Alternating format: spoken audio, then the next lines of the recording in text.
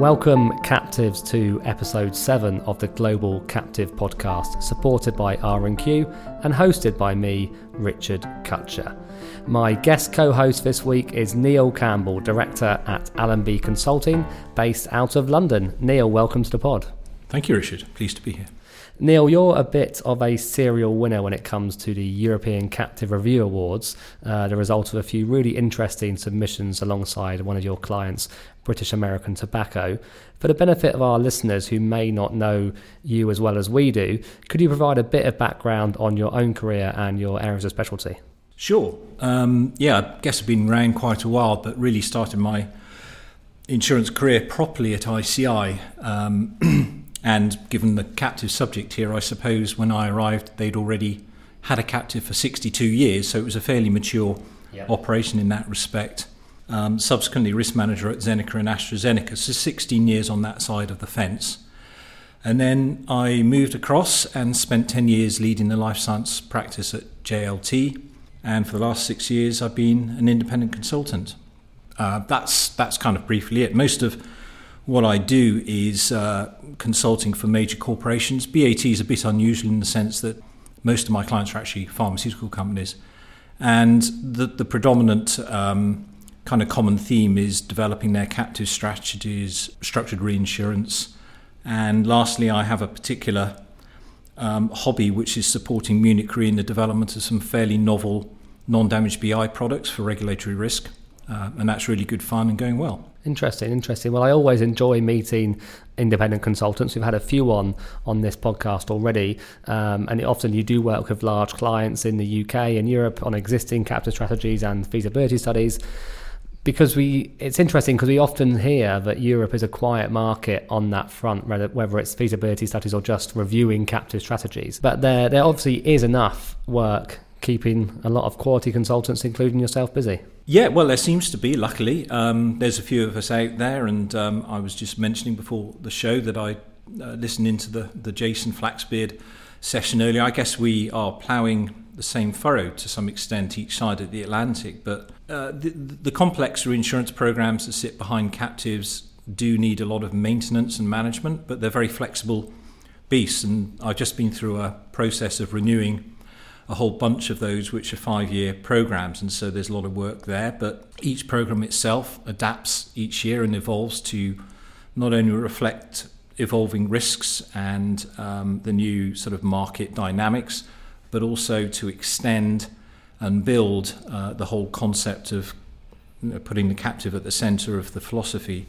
So I think that that's the main part. I do some employee benefit project work, some strategic reviews, and occasionally get involved in RFPs, although that's not my favourite area of activity. Well, in this episode, we have got a really interesting captive owner.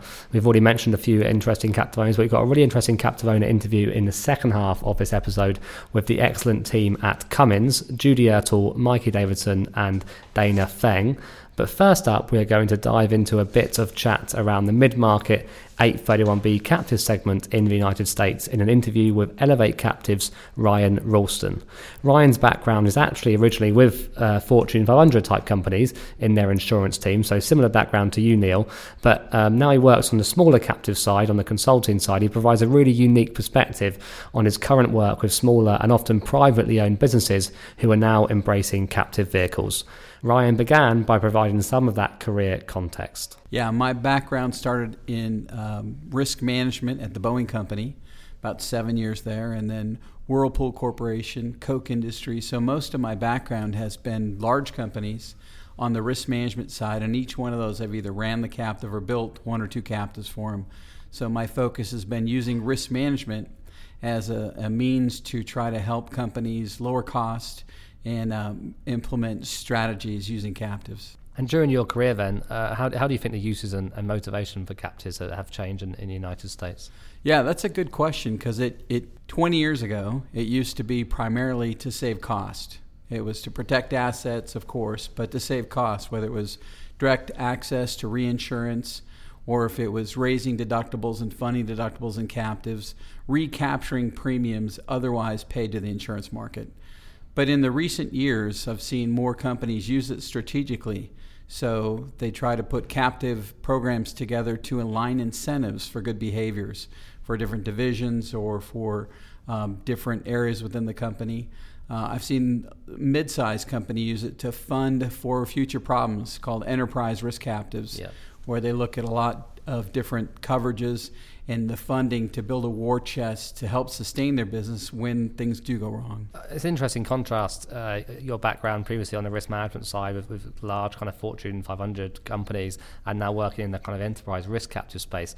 How much of a different environment is it? Are the conversations generally the same, just with smaller numbers, or what's the main contrast between producing captives for large Fortune 500 and working with the kind of middle market and privately held companies? The ends is very similar, but the means is widely different. Yeah.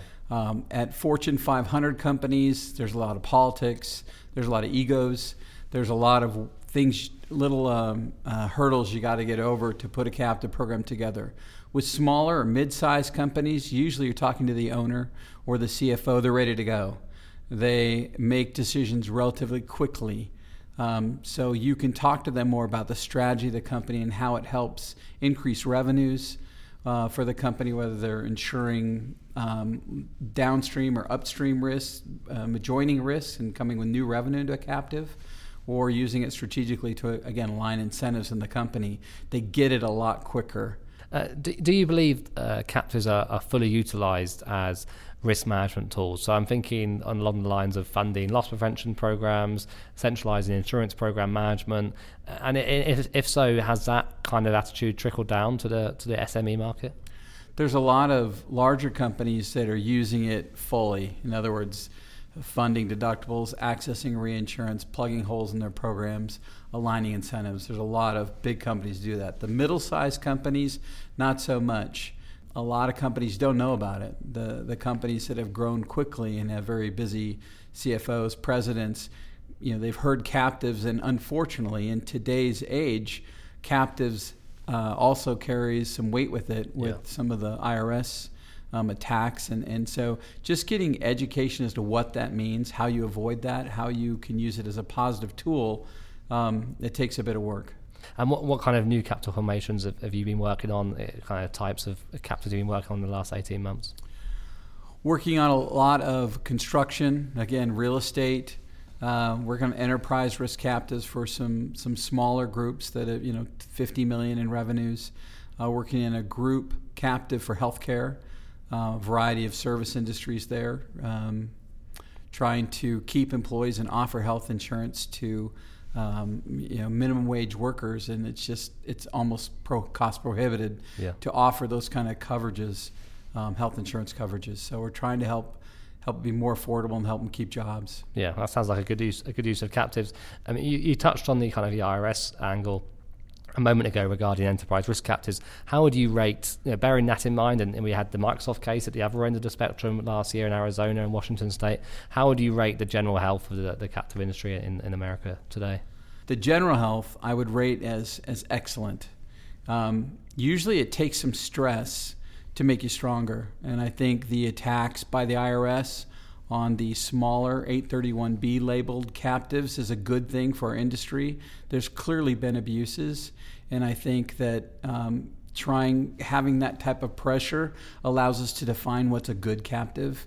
And I'm really encouraging people not to wait for the IRS to define it. If we self-police and we define what is a good captive, which a lot of groups have come out with it, SI is coming out, SICA, VCIA is coming up with what is a good captive. All of these contribute to policing ourselves, and if we can do that, we'll be stronger having that kind of attack and pressure.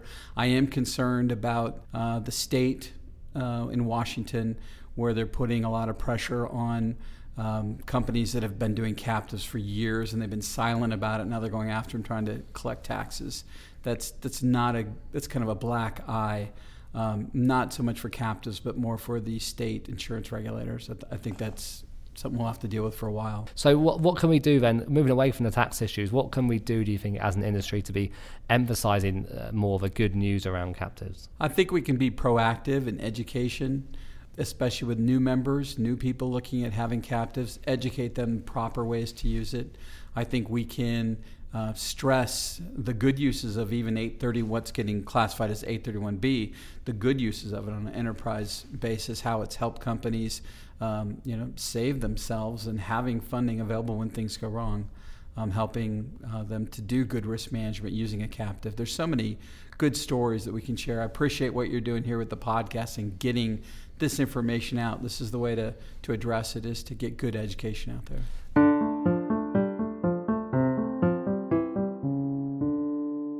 Neil, your focus is obviously here with large clients in the UK. Do you find any benefit from keeping in touch with what is happening with different kinds of captive structures in different markets? Oh yeah, for sure, particularly the US, because it's a little bit different. One of my major clients is actually US, and understanding the IRS approach and all the other implications, that's key. I do read around the subject, but essentially my target and focus is large multinationals, so taking a global perspective, and I certainly think that what's happening around the world in captives is absolutely fascinating, and we're going to see a lot more activity. One topic I know you're passionate about, and you mentioned, is the structured reinsurance solutions. And as you mentioned, we had Jason Flaxbeer talking about this on episode 2 of the Global Captive podcast, suggesting there is more momentum getting behind us again in the United States. And you seem to agree with that. You seem to agree that there is not only more interest from captive owners than there has been in the last decade right now, but also perhaps from reinsurers wanting to facilitate these types of transactions. Why do you believe that is? Well, funnily enough, I've just given a presentation on this subject, so it's quite fresh in the mind. And thinking about why it is, I guess that I would boil it down to 3 things. I mean, we do, a lot of us remember when Elliot Spitzer came along and had a go at certain types of transaction, and that left quite a sort of fallout in terms of reinsurers running for the hills, a lot of corporations thinking this is bad insurance, and generally, I suppose, the market kind of collapsed a wee bit. Brokers dissembled their teams, and I think that's all come back now, and certainly what you see from the reinsurer side is a much bigger appetite and a much quicker process to get deals done. And secondly, I'm seeing that a lot of risk managers nowadays are coming with slightly different backgrounds. Often they're coming from inside the corporation and with finance backgrounds. They're a lot more curious about these different types of structure, these more kind of hybrid approaches to insurance. And lastly, I think we have a much better understanding and greater opportunity to use modelling in order to prove the economic case. I think I would just also point out that Jason made some very valid points, which I won't repeat, about the efficiency of buying insurance across a portfolio as opposed to on a siloed basis. On the capital play, yeah. I mean, but what we do here at the moment, and certainly in my role at AIRMIC, we're starting to hear more from our members, is a hardening, or as my boss Julia Graham describes it, a harshening of the insurance market. If we are entering that stage again, is there significant benefit for captive owners to be exploring these types of structures sooner rather than later? Is now a better time to be doing it before you're caught short?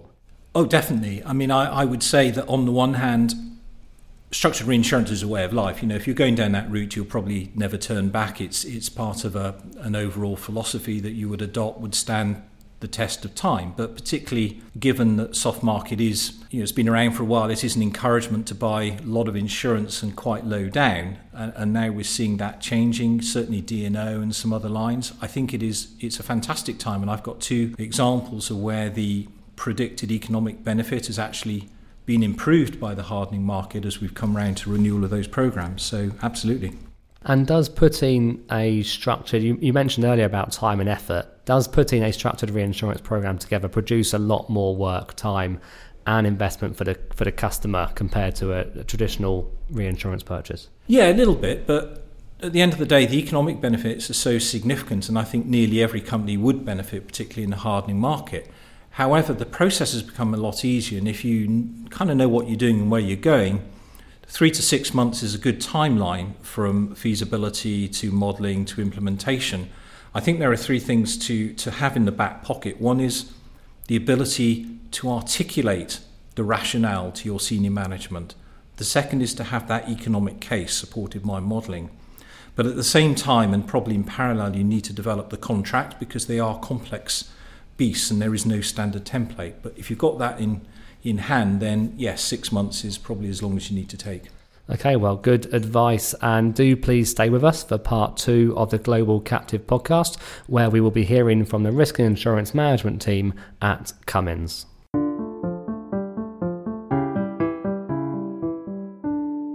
The Global Captive podcast is supported by R&Q, the award-winning provider of exit solutions for legacy liabilities and companies in runoff.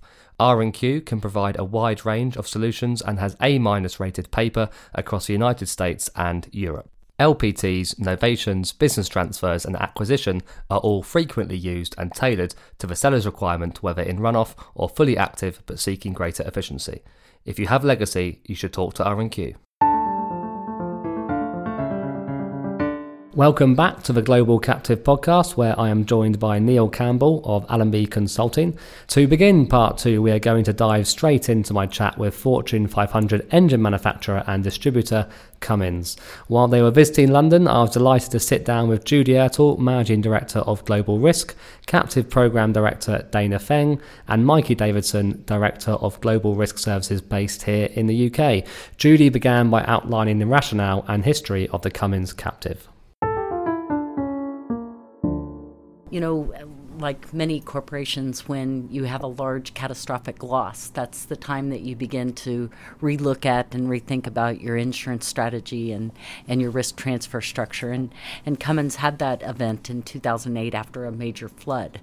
And so the way that you buy insurance, the pricing of insurance, the program structure, capacity, all changes in an instant. And so we began looking at opportunities or alternatives to the commercial insurance market that helped us provide risk transfer for Cummins.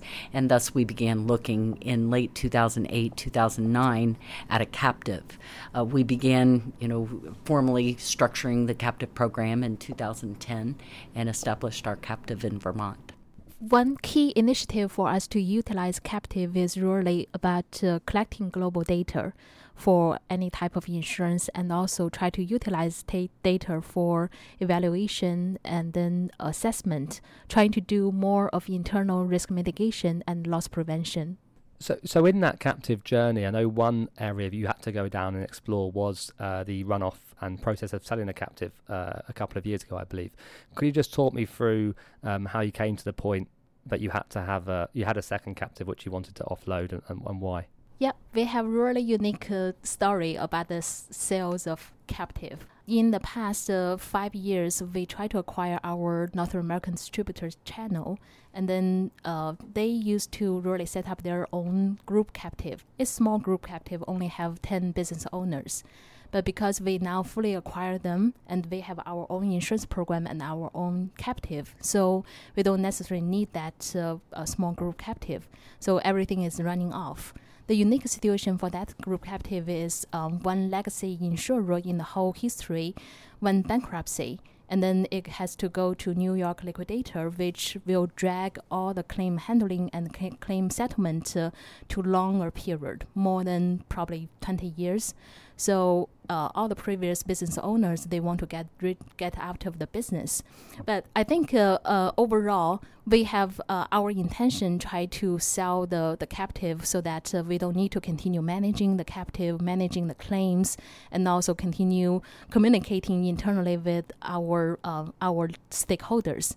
So at the end, we try to get a quote from the market through our captive manager, Peter Carlson, and then we find R&Q can provide really competitive quote, and also they are willing to work with us, help us communicate internally with all those stakeholders, and also try to explain what the quote really means to the business owners. So I think that's important for us, because we want to want to justify the value we get from R&Q is reasonable and also is really what we need. So I think after around 10 months internal communication and also explanation of the pricing and quote, then finally we sold our small group captive to R&Q in March 2017. So I think that went really well, and it justified our internal value what we want to use captive for, and what type of risk we want to maintain in the captive, and why we want to get rid of some legacy liabilities. The captive plays a very active role, not just in the insurance procurement, but in general in risk management more generally across the whole organisation. How do you go about communicating that value of the captive internally at Cummins? In the early phases of establishing the captive, we knew, being a global corporation around the world, 60,000 plus employees, 190 countries, that we would have a difficult time communicating. And so in the structure of the captive, we built in at the very front end what we call an advisory committee. So we went to the major functions, treasury, tax, legal, finance, and we asked a corporate leader in each of those functions to sit on what we call an advisory board or advisory committee. And so every year, 4 times a year, every quarter, we meet with those cross functions to update them on, number one, how the captive is doing financially, but number two, how many times the business is coming to us asking us to consider how we might help them solve problems. And so the structure of that advisory committee was first and foremost from each of those functions. We knew they would have reaches into the business from their functional aspect. And so the better and the more informed they were about the captive and the resource it brought and the potential solutions that it could provide, we knew that they would be a good spokesperson for the captive. And so we designed very early on a more formal mechanism with an advisory committee to help us get the message out there, to partner with the business. In addition to advisory committee, we utilize captive board, and also different cross-functional team leader will help us to drive certain committee, like investment committee, tax committee, and accounting committee.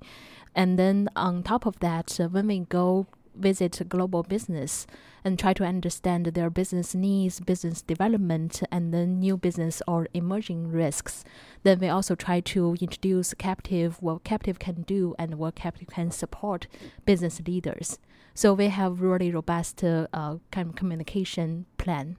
That's really interesting, because often you hear that wider company oversight and company awareness of the captive comes purely from the board level, where the captive board might have someone from legal or someone from treasury on there. But so it's interesting you've got a committee kind of on the opposite side, below the captive, almost feeding in those ideas and that visibility. Dana, in your role, it's funny because I don't think there's a huge number of what we might call captive directors or captive program directors within captive owners themselves. Funnily enough, we had just had the University of California on last week, who do have a couple of those people with that exact title.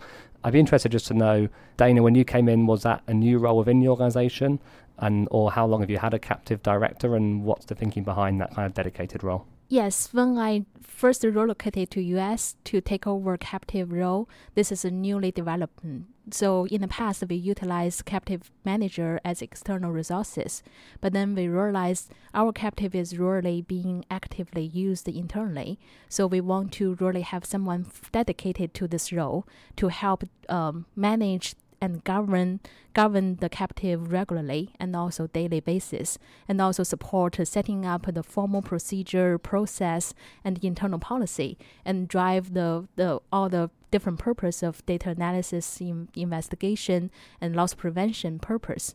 So I think we are utilizing captive in different purposes, and then this designated role really help lead the whole initiatives and drive the 5-year captive business plan. And from having that wider visibility than others do regarding a committee which brings in different business functions and looks at how the captive can be used, are there any specific examples or ways or ideas that have come about through that process which might not have come about if it was just the vanilla risk and insurance team which have been working with the captive? I think the only one I can think of, Richard, is a specific line that we have written which covers a reimbursement type policy for a particular country in Europe, which came to us from a discussion with the business unit controllers and our colleagues in legal. It took a little while to get that policy in place. Sort of low frequency but high severity, and that's gone down really well. But again, I think as the risk team and the captive, we uniquely placed within the corporation because we seem to have touch points with pretty much every function. And particularly when businesses have losses, they want to talk to us. or not just losses, but sort of P&L spikes. And that was the one. And that's been in place now, I think, 5 or 6 years and seems to be working pretty well for us. They don't come along that often, but when they do, they are good opportunities to grab hold of.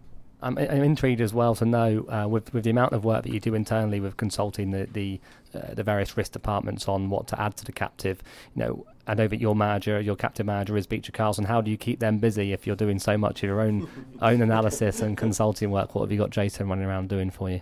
Well, the captive manager plays a very specific role for captives, which is helping, do the financial, the transactional, the tax, all of those regulatory tasks.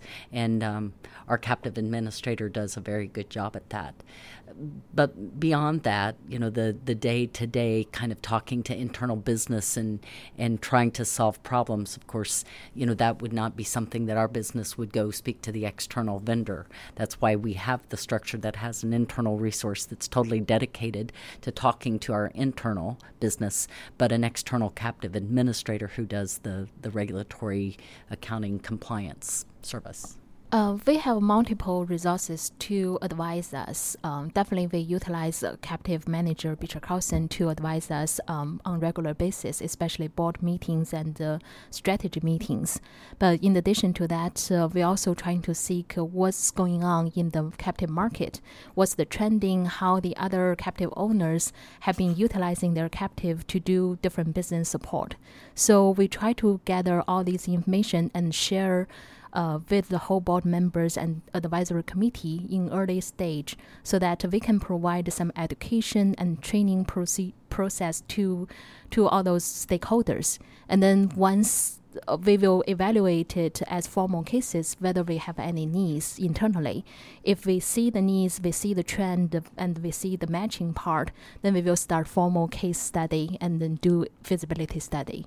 So I think everything is really aligned with the market trend. Great. And just lastly, before I let the three of you go, how do you see the role of the Cummins captive evolving in the future? Any big plans, or not maybe just in terms of new lines, but in terms of just the way that the captive interfaces with the business? When I took the role in risk insurance, Cummins was a $6 billion company, and we're looking at $23 billion plus in a decade. It's just an indication that the business continues to grow and evolve in many different ways through new product introduction, new innovation, new technologies. And I think the captive is there to help support that as a business initiative. We do expect the captive to grow. Once an individual line goes into the captive, we do, on an annual assessment, determine whether that line should stay in or should come out. We have taken lines out of the captive, but we're continually partnering with the business to solve issues and solve risk and bring solutions. And so I think as the business grows and expands, there's much opportunity for the captive to expand as well. Think about our captive history. When we start, first starting point, we only have 3 business lines. And then now we have 10 P&C lines. And in the following 3 years, we are going to roll out the International Employee Benefits Program to all the 60 countries. So it will be really big growth after that. I think it will double our captive size. And at the same time, we're also evaluating the other business opportunities, like supplier warranty, extended warranty, or many different things. It takes a longer time to do internal communication until all the business leaders and senior leaders can buy in. So we are targeting like a 5 to 10 year business development strategy.